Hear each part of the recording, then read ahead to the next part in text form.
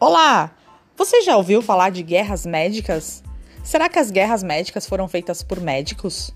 Bom, para saber um pouco mais sobre essas histórias incríveis, a gente vai conversar hoje com a Sara Kemi Skolimoski Nakagawa, aluna do Colégio Dr. Walter Bellian, lá do 6º ano A, número 31.